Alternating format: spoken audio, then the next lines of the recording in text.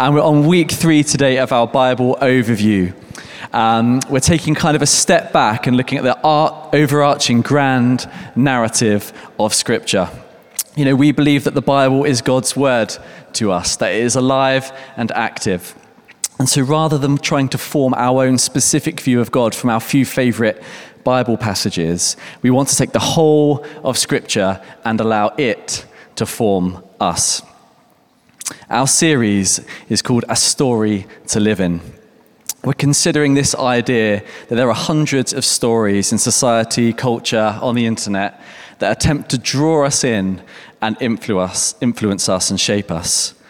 But we believe that we make sense of the story of our lives by finding our place within God's story of redemption, recognizing that we come alive when we're part of something bigger than just ourselves, acknowledging that the story that we live in, you know, the things we believe about God and ourselves and our purpose, is the story we then live out amongst our friends, families, colleagues and peers. So last week, if you were here, we explored our origin story found in Genesis, the first book of the Bible, where in chapters 1 and 2, God creates all things. God's design for life was freedom, creativity, worship, and community, with us orbiting around God's goodness and his greatness. But in chapter 3, we saw human sinful choice, the decision to make ourselves the center of the story, and everything went wrong.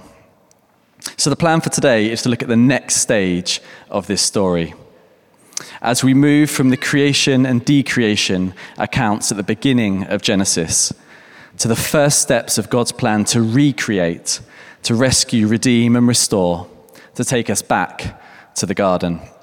And we're going to do that in 3 sections. So first, we're going to map out the whole rest of Genesis. So buckle up, guys. It's going to be wild. We're then going to take a pit stop, specifically around the story of Abraham. And then we're going to come into land by considering how we then live out the continuation of this story in our own lives. So I'm going to invite Lizzie up now. Give her a massive round of applause. She's going to do our reading for today.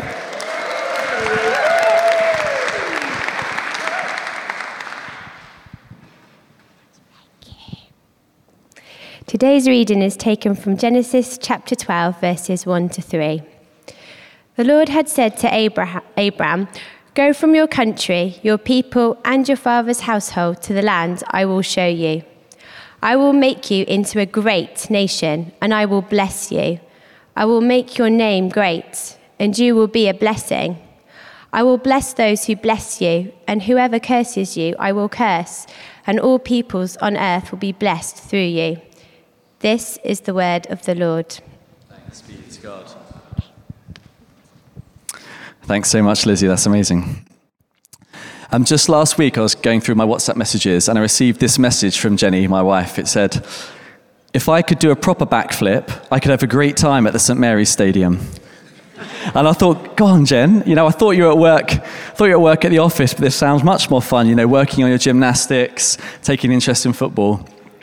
Then as I replied, I realized it was actually Jesse on Jenny's phone, who had taken Jen's phone and was trying to update me on his latest plans for his goals celebration. You know, context is key. You know, when reading the Bible, particularly, context is key. You know, understanding how the original readers would have heard the text allows us to then better apply it to our lives. So let's begin with some context around the book of Genesis. You know, we often focus on the New Testament, all of the teachings of Jesus, but the Old Testament actually forms 77% of the Bible. And Genesis, the first book of the Bible, covers a greater time period than the other 65 books combined. But most importantly, it is the fundamental book for establishing the biblical worldview. And Genesis is clearly divided into 2 sections.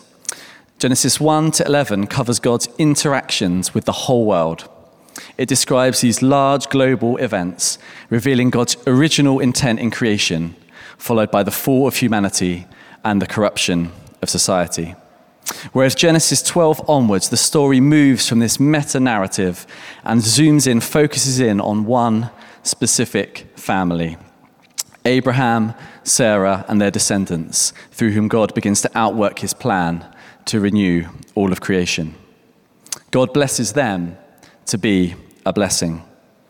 That theme of being blessed to be a blessing will run throughout today's talk, the rest of Genesis, and the rest of Christian history. Now, these two sections are joined by a foundational hinge verse, which Lizzie read for us, Genesis 12, 1-3. And it is here that Abraham is told to go. He's given the promise of a great name and a great nation, told that he will be blessed so that all the peoples of the earth will be blessed through him. And this verse acts as a pivot. It takes us from the global to the local, providing us with the key not only to the rest of Genesis, but the rest of the whole Bible. John Stott, the famous vicar and theologian, said this. He said, "It is not an exaggeration to say that the rest of the Old Testament and even the whole of the New Testament are an outworking of the promises of God in Genesis 12, 1-3. God's plan to rescue the whole world begins with one family who will grow into the nation of Israel, who will become a kingdom of priests and a holy nation, demonstrating what God is like to those around them. And from that nation will come King Jesus, through whom ultimately the whole world will have access to God's blessing. This is the story that we live in, that God blesses you to bless others. So following Abraham's call, the rest of Genesis 12-50 takes us in detail through the stories of Abraham, Sarah, their son Isaac, his son Jacob, and his son Joseph.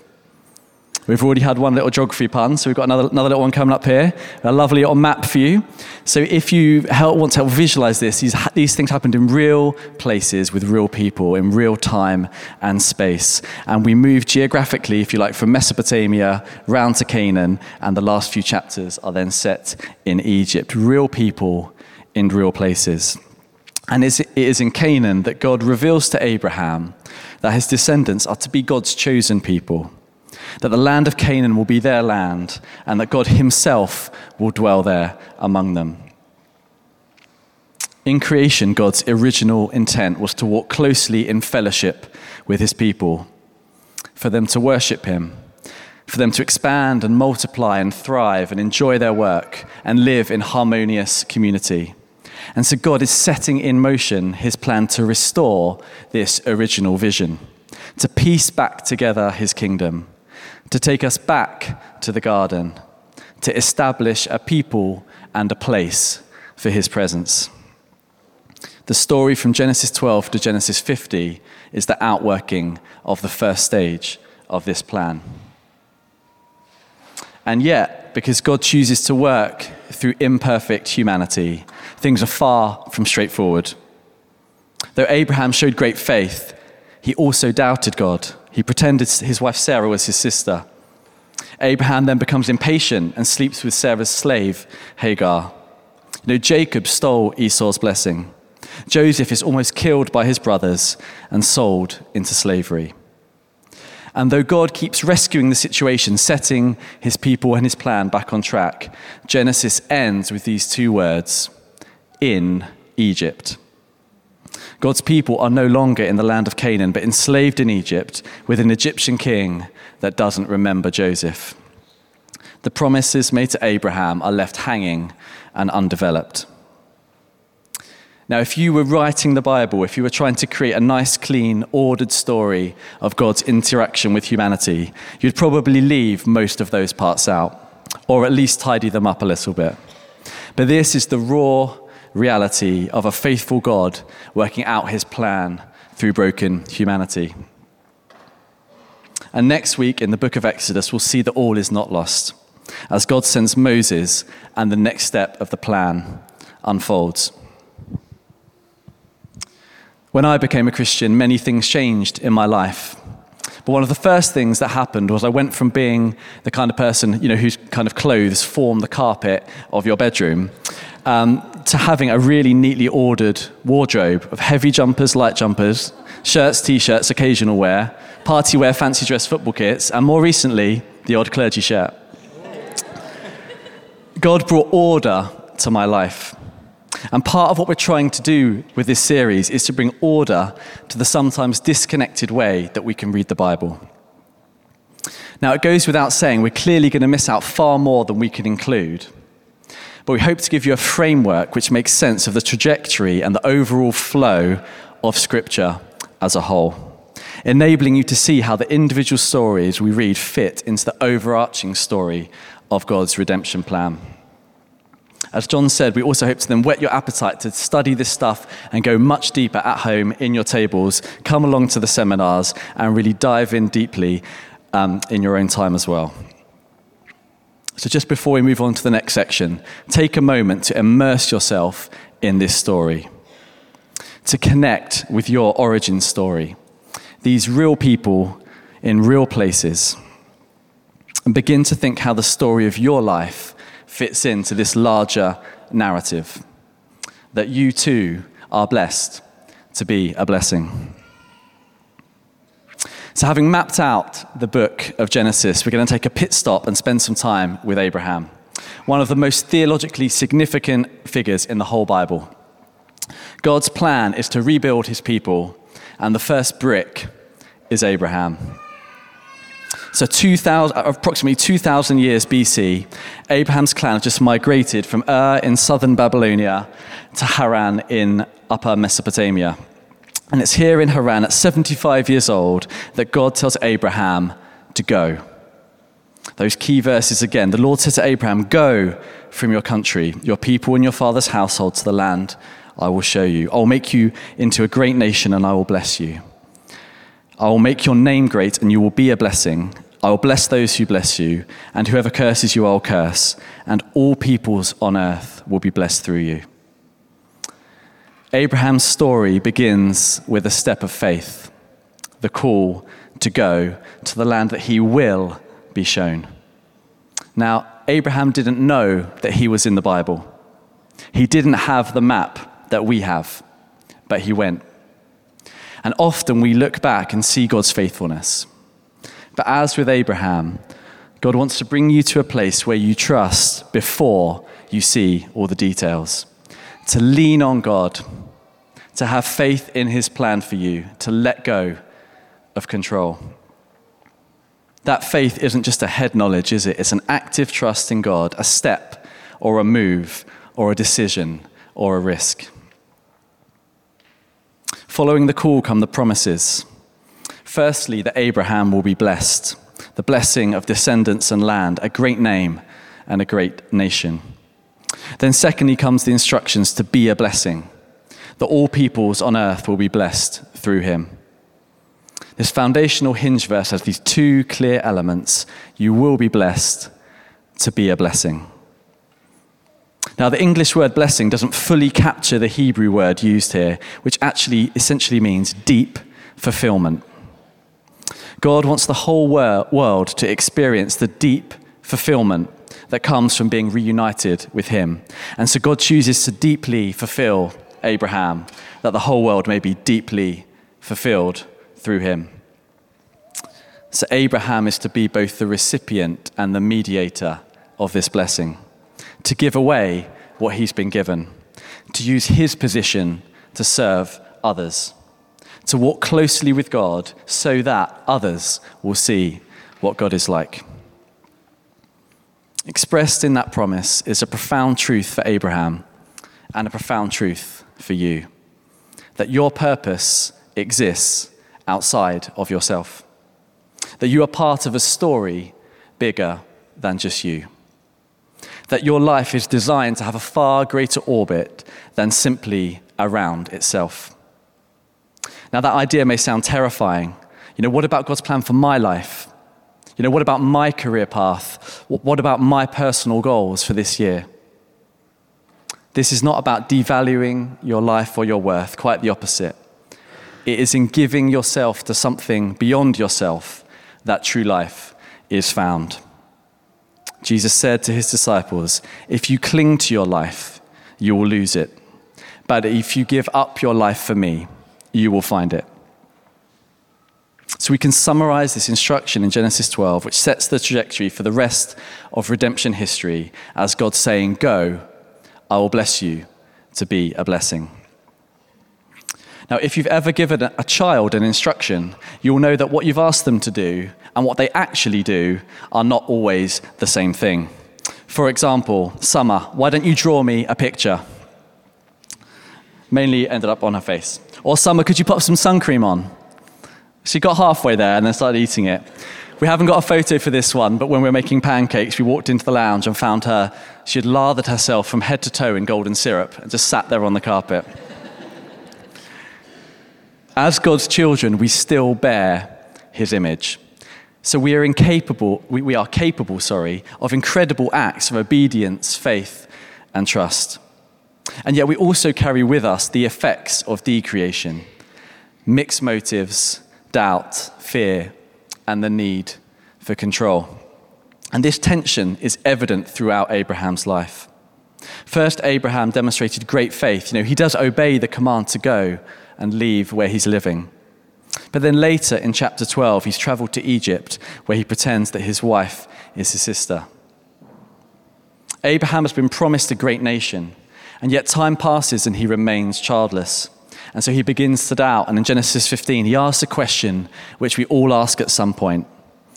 God, how do I know that what you have said is actually going to happen? Then in a hugely significant moment, God makes a covenant with Abraham. We sang about it earlier. Now, this idea of covenant is one of the key motifs woven throughout the Bible. It's mentioned 285 times in the Old Testament, and it's the primary means by which God binds himself in relationship to his people in order that he may bring blessing. And we can track this idea of covenant throughout the whole Bible as another tool to help us structure the overarching narrative. You may remember that God made a covenant with Noah, promising never to flood the earth again. He then makes one here in Genesis 15 with Abraham as the plan evolves from one man to one family. Then later we see a covenant with Moses and Israel as God reaches out to a whole nation. This becomes a royal covenant under King David. And then finally Jesus establishes the new covenant as God reaches out to the whole world. In the Genesis 15 covenant, God commits himself to Abraham, guaranteeing the fulfillment of his promises. And yet, despite God's assurances of an heir being born to Abraham and Sarah, in the face of continued childlessness, with Abraham now 86 years old, they try to take control of God's plan and agree that Abraham should have a child with Hagar, Sarah's Egyptian slave. So God returns again to Abraham, now aged 99, and renews the covenant, insisting the true heir of the promise will come through Sarah. He instructs Abraham, walk before me faithfully and blamelessly. Here we see the tension between God's unwavering covenant faithfulness and the human responsibility to trust in and live out those promises. Then finally in Genesis 21, 25 years after the original promise of Genesis 12, with Abraham now 100 years old, Sarah gives birth to Isaac. Now the name Isaac means the one who laughs. And sometimes, we can perhaps read these biblical stories in the wrong tone. Particularly in the Old Testament, we can hear it as, God said this, they were disobedient, then God did this. But here, let's pause and stop and join in with their laughter. Let's sense the lightness and the relief of this situation. The fact that God has a sense of humor. Sarah says, God has brought me laughter, and everyone who hears about this will laugh with me. One snigger. Then in the final touch point of Abraham's story, we see him move from doubt and control to incredible faith and obedience. In Genesis 22, God instructs Abraham, take your son, your only son, whom you love, Isaac, and go to the region of Moriah. Sacrifice him there as a burnt offering on a mountain I will show you. It's not the most usual father and son trip, that one. We normally go for football, bowling, sometimes a bit of chess. So Isaac's looking around thinking, the fire and the wood are here, but where is the lamb for the burnt offering? Abraham answers, God himself will provide the lamb for the burnt offering. Now note that God actually provides a ram instead, but Isaac's life is spared. And in this landmark moment in Abraham's life, there are two hugely significant things going on. First of all, Abraham is demonstrating faith in the covenant. It's not just a random test. It's showing his complete trust in God's promise. Because if the blessing is to come through the line of Isaac, then Isaac must live. The New Testament book of Hebrews, written 2,000 years after these events, gives us a snapshot of some of the heroes of the faith, and it recounts it in this way. By faith, Abraham, when God tested him, offered Isaac as a sacrifice. He who had embraced the promises was about to sacrifice his one and only son, even though God had said to him, "It is through Isaac that your offspring will be reckoned." Abraham reasoned that God could even raise the dead. Then secondly, this story gives us a glimpse of Jesus, the royal descendant of Abraham, the son whom God so loved that would be offered as the final sacrifice. Not a ram, but a spotless lamb, that through him all nations would be blessed. Just as God knew that Abraham loved and trusted him because he did not withhold even his son, how much more can you know that God loves you because he didn't withhold his son? Having mapped out Genesis and then focused in on Abraham, we come into land by considering how to play our part in the continuation of God's story of redemption. How to live out this story in the unique situations that God has placed each of you in. You know, one of the concepts I think that has most helped me understand my journey with God is that the Christian life is battle and blessing. Battle and blessing. Battle and blessing. Battle and blessing. It can be so easy to think that when things are going smoothly, you know, everyone in the family is well, money isn't a stress, I'm enjoying my job, that I must be doing something right. I kind of think, you know, no one move, don't breathe too heavily, something's going to fall, we just need to keep everything just like this. But then someone does get ill, or there's an unexpected bill, something tricky happens at work, and you think, what have we done wrong? Where's God gone? God promised this, but this idea of battle and blessing describes the whole Christian life as ongoing battle and blessing, battle and blessing.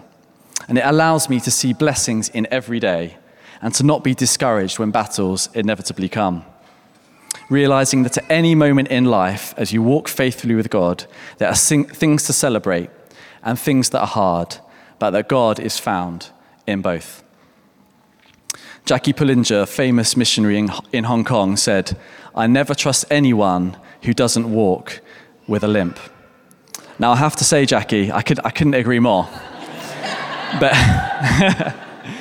just as Jacob wrestled with God and was left with a limp, if you've followed God for more than 5 minutes, you will know that things are not always simple and straightforward. We see in the stories of Abraham, Sarah, Isaac, Jacob, and Joseph, faith followed by doubt, obedience followed by disobedience, promises but then complications, hopes and dreams only partially fulfilled, battle and blessing, God working out his perfect promises through imperfect people. Jacob's name was changed to Israel, which means the struggle. The story of Israel is a struggle, but it's also the story of a faithful God who blesses his people. And so as you consider your place in the story of Abraham, your role in the command to go, to be blessed, to be a blessing, know that you find yourself leaning on the same faithful, covenant-keeping God who carries you through battle and blessing, who laughs with you in the blessings, and who is perfectly loyal to you in the battles. The promise of God, this overarching story we're looking at, to bless his people, to then be a blessing, is unstoppable. Because ultimately, it doesn't rely on me or you, but on God, who is determined to bless despite your failures. But you do have a role.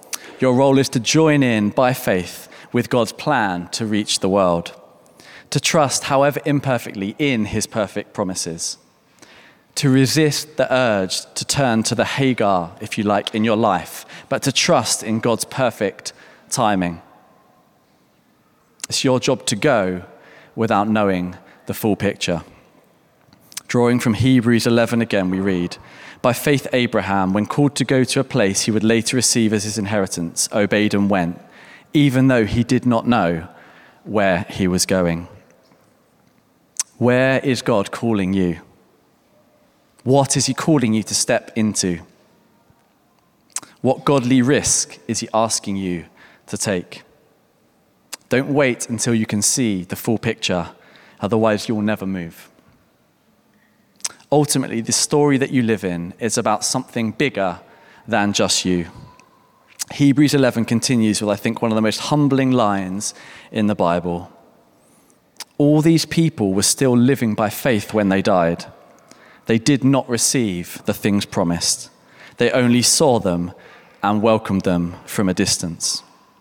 Abraham died with only a handful of descendants. His only personal possessions was a well that he had dug and a grave he had bought. And yet today, there are over 2 billion Christians across every nation in the world. You are not the center of the story that you live in. God's vision for your life is so much bigger and more exciting and more profound than that. You have been blessed to be a blessing to others. You have been blessed in order to play your part in God's plan to make all things new. We heard earlier on this stage, Safe Families exists because it is not God's original design that anyone should be alone. If you have a spare room, is there someone that needs a home? If you've been transformed on the Alpha course, come back and invite someone else. If you have the gift of music, use it to lead others in worship. If you have a heart for prayer, commit to pray for everyone that you know. Spend your time investing in other people. This isn't a kind of robotic command from God to just go and do this. God is relational. And the way that he works is he pours into people that you can then pour into others. Then by his Spirit, in doing those things, he transforms our heart and restores us fully back to the image of himself, the way that he created us to be. So how can you use whatever you have, however small, where you are, to bless others as you have been blessed? How can you continue this story of God's redemption by helping others experience the blessing, the deep fulfillment that is found in Jesus alone? If you cling to your life, you will lose it. But if you give up your life for him, you will find it. You give up your life for others because Jesus gave his life for you. And in doing so, you experience deep fulfillment, blessing.